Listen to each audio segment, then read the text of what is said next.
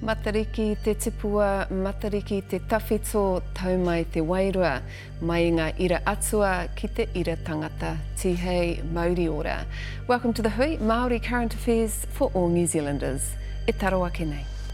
A legacy restored. I want to wear it for my whānau, my tūpunas that never got a chance to. We follow one Ngāi Tahu whānau as 3 generations receive their moko kauae. It is an act of decolonisation, but before that, it's a personal decision and it's something that we wanted for ourselves. It's very emotional doing it with my aunties and my daughter. Then we're on Aotea, where a unique Māori skincare business has taken root. I would like to see the business an expression of Māori creativity, an expression of Māori drive, resilience and pride.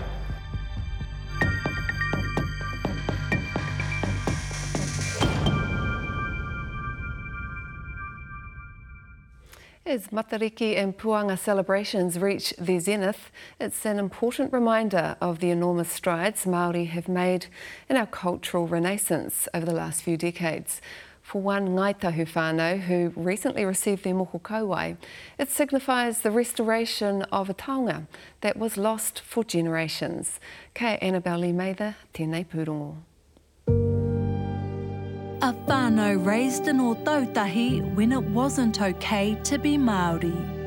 It had its impacts on me. I had to be tough because I used to be called a horis. I felt like I was a black girl in a white world. Together undertaking a powerful act of decolonisation. It's defiant of those systems that were built to eradicate us. It is an example of what it means to be wahine toa, to stand strong in your identity and in your belief that you deserve to be there and deserve to exist in your own land. 3 generations reclaiming the legacy of their tūpuna wahine. I think us getting our moko kauae is a very important step for showing all the generations that come that we're really proud to be Māori. And to do it as a whānau with aunties and my daughter, it really speaks to who we are. It's my birthright as a wahine Māori to claim this.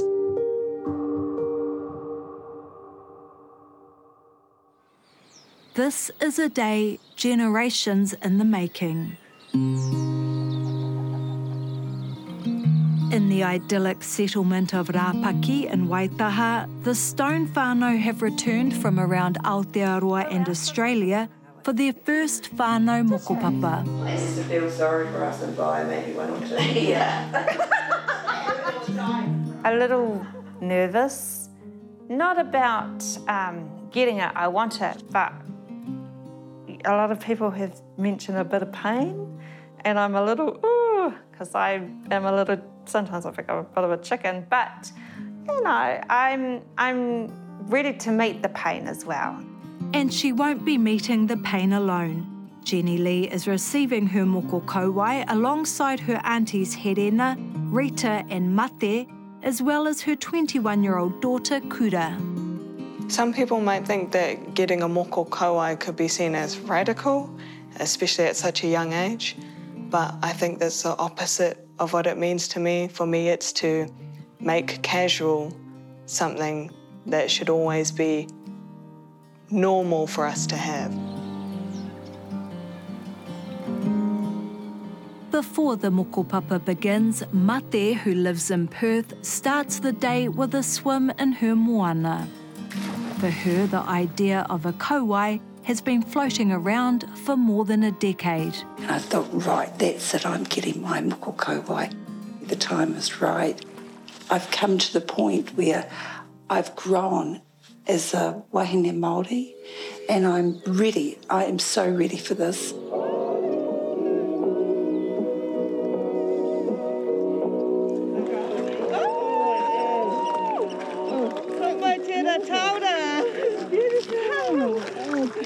And I told Rita, and she says, I've always wanted to get it done. I also want to wear it for my whānau, my tūpunas that never got a chance to because of, the situation back then, racism and all that sort of thing. So I'm so looking forward to it. I'm ready. No mai rā e te whānau e, hari a mai o koutou tiri mate ki te poe. And finally, after numerous COVID delays, the mokopapa is about to begin, led by Ngāi Tahu tāmoko artist Christine Harvey.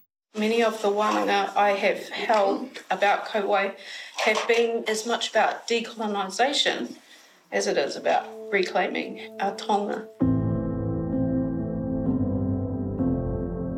For Jenny Lee and Kura, it's a day they thought they might not see together after Jenny Lee underwent treatment for breast cancer last year. I think the added challenges that she's had to go through and that we've had to go through together definitely add another layer of gratitude that I feel towards the event, that we can be in this room together receiving our moko kauae when we didn't even know if she would make it to my 21st birthday.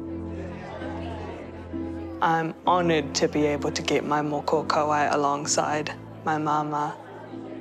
Now, one of the things I 100% do is not just seize the day, but I take every moment I have and I want to express who I really am in it. And doing this with my daughter, I want to show her how important it is to me. I'm not going to tell her to do it. I will show her I will do it too.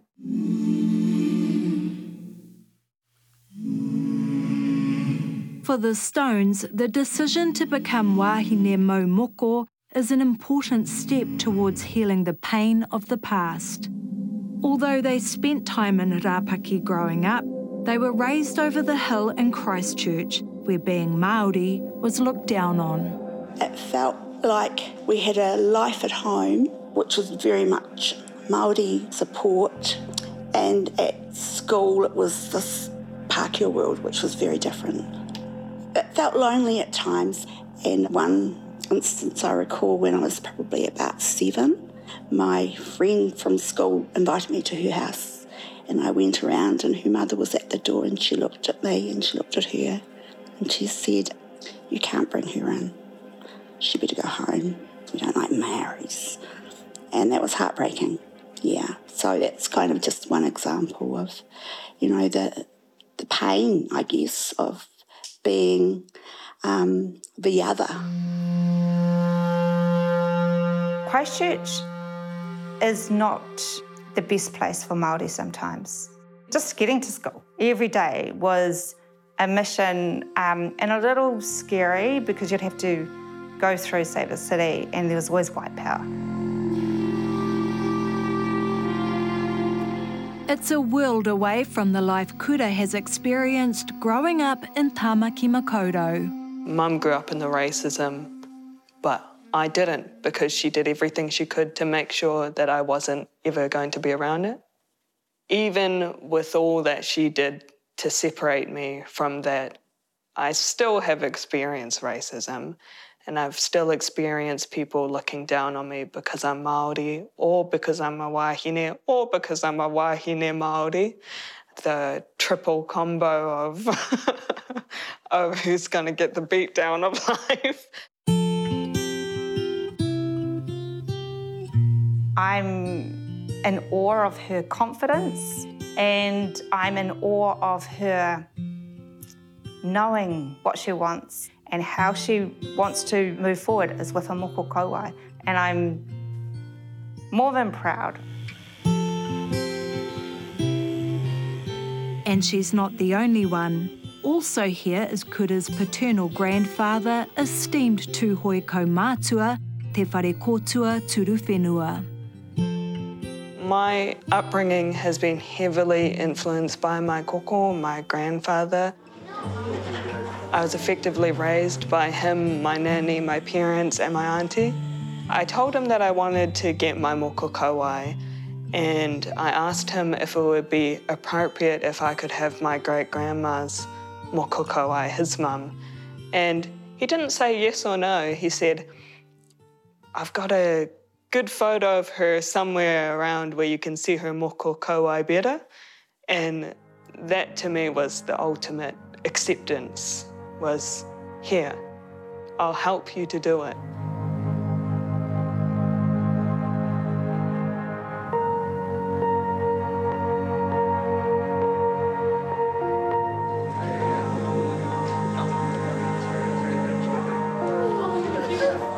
The stone whānau meet the pain with joy.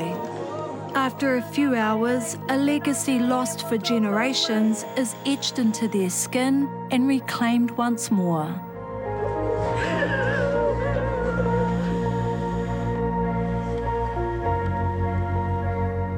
Kuras is the last moko kauae to be completed. Joining her hākoe and mama as a wahine maumoko. To me, it's courage, but it's also an example of the extreme love they have for themselves, for their people, for where they've come from.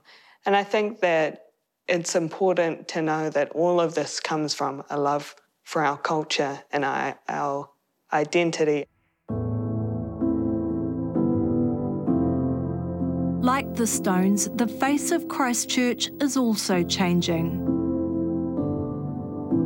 The city that was once so monocultural is undergoing a makeover. The whole landscape down here has changed. Everything has changed. The city, the people, attitudes, and I'm so thrilled I get to see it in my generation. But knowing that my aunties, myself, my daughter, were all getting our moko kauae, it's part of the change. A change Kura hopes more wahine Māori will feel empowered to make.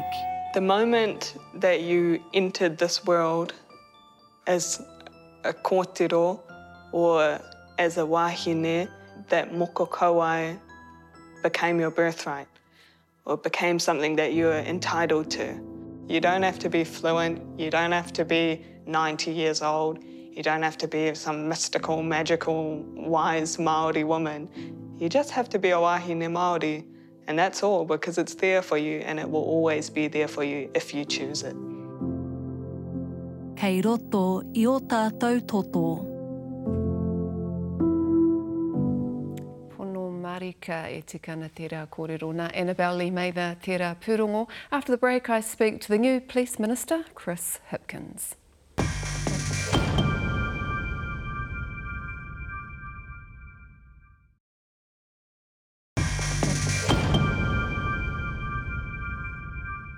A review has found police have inherited a legacy of Eurocentrism and white supremacy that can lead to Māori being overrepresented in the criminal justice system. The findings were released just days before Chris Hipkins took over the police portfolio in a cabinet reshuffle.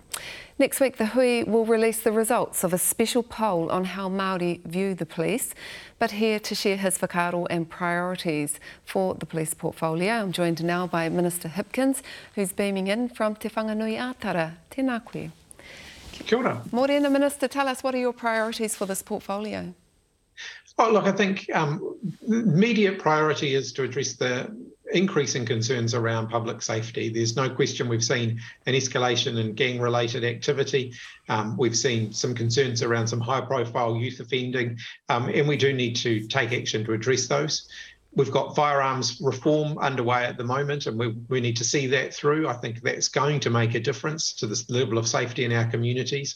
But we've still got, quite a lot of work to do in that area.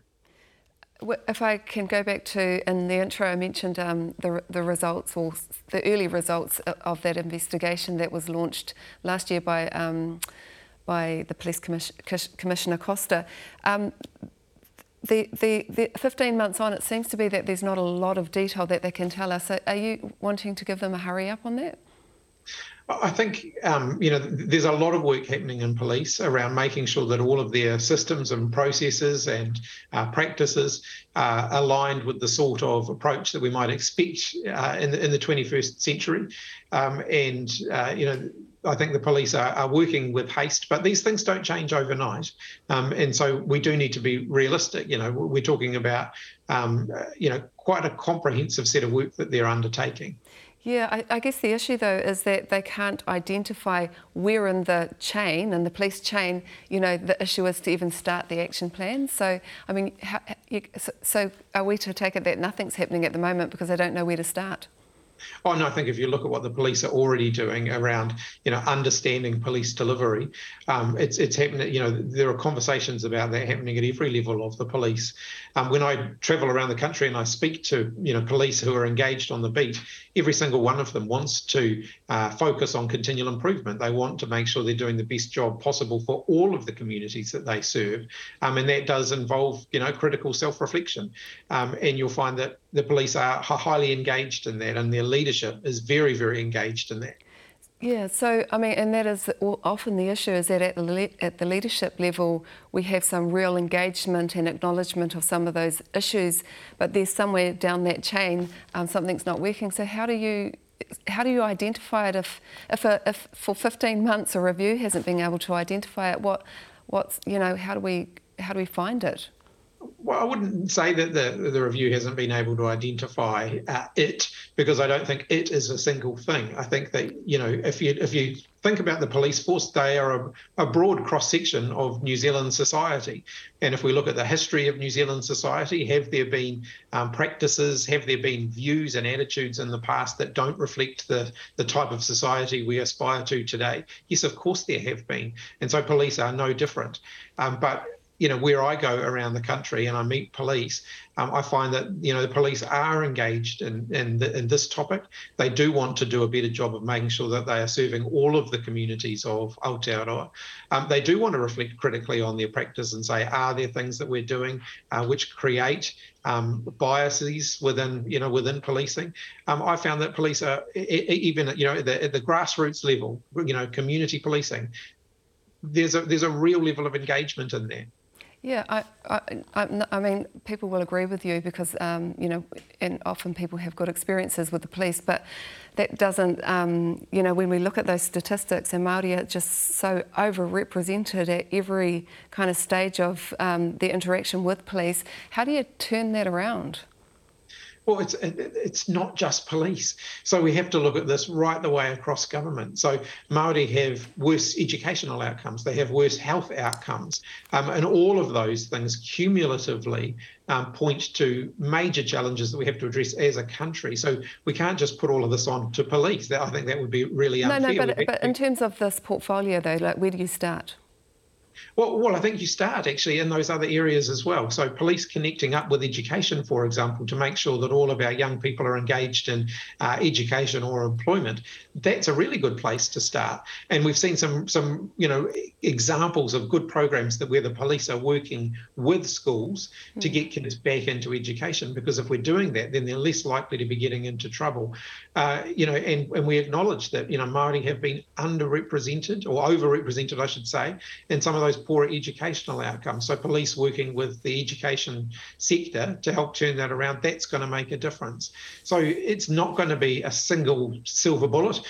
There are going to be a whole range of different things that police do in conjunction often with other arms of government to make sure we're getting more equitable outcomes. When you come into a new portfolio, you get a briefing that's handed over to the Minister. In the briefing that you received, was there any acknowledgement of unconscious bias in there? Oh, there's certainly discussions within police about that. I think what police are looking for, though, is... But was it something that they handed on to you as an issue that needs to be addressed? Well, they've got a lot of work going on at the moment, which looks specifically at this. So understanding policing, the work that they've got Kim Workman involved in some good research there to give them a good evidence base that they can base their decisions on. So yes, I've been briefed on that work and I fully support it. And that's just one of many programs that are looking at exactly these areas. The last time we had a police minister on, I asked him if it wasn't Poto Williams, it was Minister Nash, if he thought that there was institutional racism within the police. And I want to ask you the same question. Do you think there is? I think if you look, as I said before, if you look at the New Zealand police, they are a cross-section of New Zealand. And will there be attitudes within that that we want to work on changing? Yes, of course there will be. Same with teaching, same with the health workforce. But we're not talking about individual police officers here. We're talking about the system. Do you think the system has institutional racism? Well, I think that's what we have to develop an evidence base around, and that's exactly what the police are doing. I don't think that, just applying labels without evidence is going to be... The evidence, Minister, is in the statistics. The evidence is already there. There's decades and decades of evidence. What more do you need? Well, you can't separate those statistics alone from the wider societal factors that contribute to that as well. So, poor educational outcomes absolutely contribute to the overrepresentation of young Māori within the criminal justice system. So I think we do have to make sure that we're looking at this holistically. Are Māori overrepresented in the criminal justice system? Absolutely, yes, they are. Would you agree with the police commissioner who said there is unconscious bias? Some of our communities more policed than others. Kia ora. Thank you for your time. I think you'll find unconscious bias, yes in the police, and yes in education, and yes in a whole lot of other areas. Tēnā koe, thank you.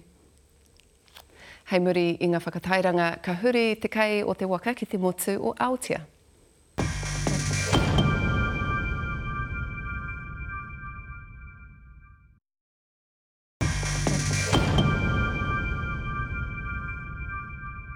Auraki mai anō. Aotea is a range of Māori-made skincare products utilising traditional rongoa and supported by scientific research. It takes its name from Great Barrier Island, and its community is the inspiration behind the brand. For entrepreneur and founder Tama Toki, Aotea is a true labour of love. Kei D'Angelo Martin, tēnei pūrongo. In a far-flung corner of Tikapa Moana, on the island of Aotea, a unique Māori business has taken root. We have a range of kind of healthcare products, but those key tenets are things like komuraho, things like kauae, manuka as well, and harakeke. Lawyer turned entrepreneur Tama Toki has created a leading skincare range in one of Aotearoa's most isolated and challenging environments. Where we are is not only remote as an island, but there's no utility for power or water. So to actually produce here, we have to have solar. We have to have our own water systems, and so that takes time. Not only are his products sustainably produced, it's skincare with a kaupapa. Me whakau tonu te hapuri e noho ana ki Aotea. We're actually making everything on Aotea. We're creating jobs on Aotea, and we're doing it under our own steam. 31-year-old Tama Toki isn't your average skincare mogul. I tupu mai te taha tōku kuia me tōku kraua. Nā tērā wheako, I pū mai pēr te aho te rongoa, te aho te tikanga hoki, te kawa o te ngāhere. And as a consequence of that upbringing, you start to pick up little things. And so in the winter, for example, there's always a pot of komuraho, steeping, things like that, which were pretty special but not unique to our community, our hapori kei Aotea. So I suppose that was like the origin, I think, of the journey. And those experiences have kind of manifested themselves into what we do today. And what he's doing today is selling Aotea skincare both domestically and offshore, with distribution deals in Japan and Hong Kong. But we've got kānuka and manuka on here, and we all the manuka and kānuka is grown here naturally. We've got maybe a little nursery, if you could call it that as well. After starting out in 2017 selling at local farmers markets, Tama now has his own high-end store in a sought-after location. This is our shop in downtown Auckland, Commercial Bay, so it's a bit of a step for us. We've got 10 staff, which is pretty cool. And yeah, the last 5 years have been pretty challenging, but pretty rewarding at the same time. Most rewarding has been the ability to invest back into his own hapori. Aotea doesn't have a high school, but Tama was lucky enough to go to Auckland Grammar, then study law before getting into business. Now he's creating educational opportunities for other Aotea rangatahi. A lot of the kids I grew up with didn't go to high school in the end. So since day dot, we've had scholarships. The mandate has always been to create opportunity for those rangatahi to get to a school like Auckland Boys, and we've sent boys to, or supported their journey to Auckland Boys and all that kind of stuff. It's nice to be able to do that, to support through those scholarships and things of that nature. But again, the products are a vehicle, the business is a vehicle to kind of help. With the production and manufacturing of the business based here on Aotea, Tama says being self-sufficient is a must. What were some challenges that you faced when setting up the farm? Lots of challenges. The main one is comes the isolation. You know, even putting down concrete, you have to get the water, you have to get the aggregate and the cement over. All these things take a lot of time, a lot of effort, and it's quite expensive. Do you have plans to extend the plantation here? We do have plans to extend the plantation. As a business, you have to have the ability to meet demand and to scale, and so at the moment, you know, we've got a block here. We're hoping to double that in the next 6 months or so.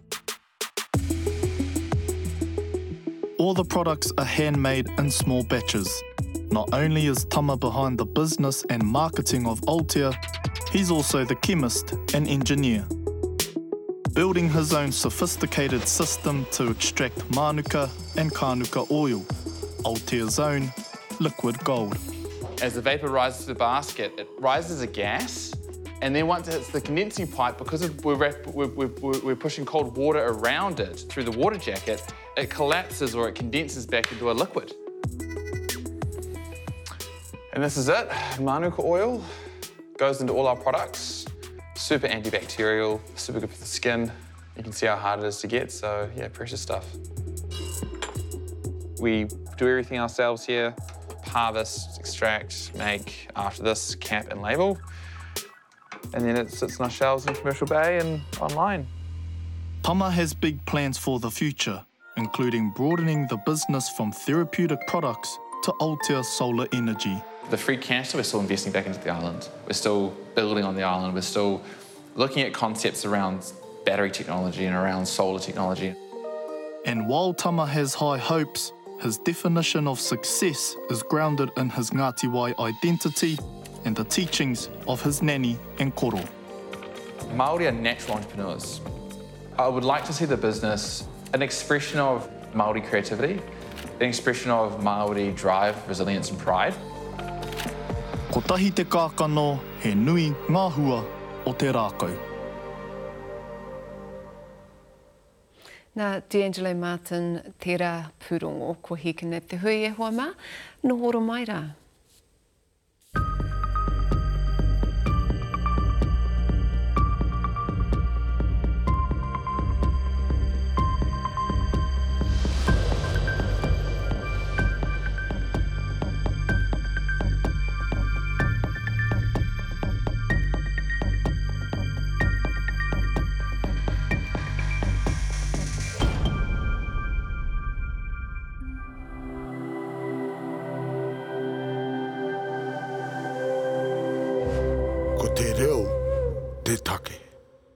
Nā te puna whakatongarewa te hui I tautoko.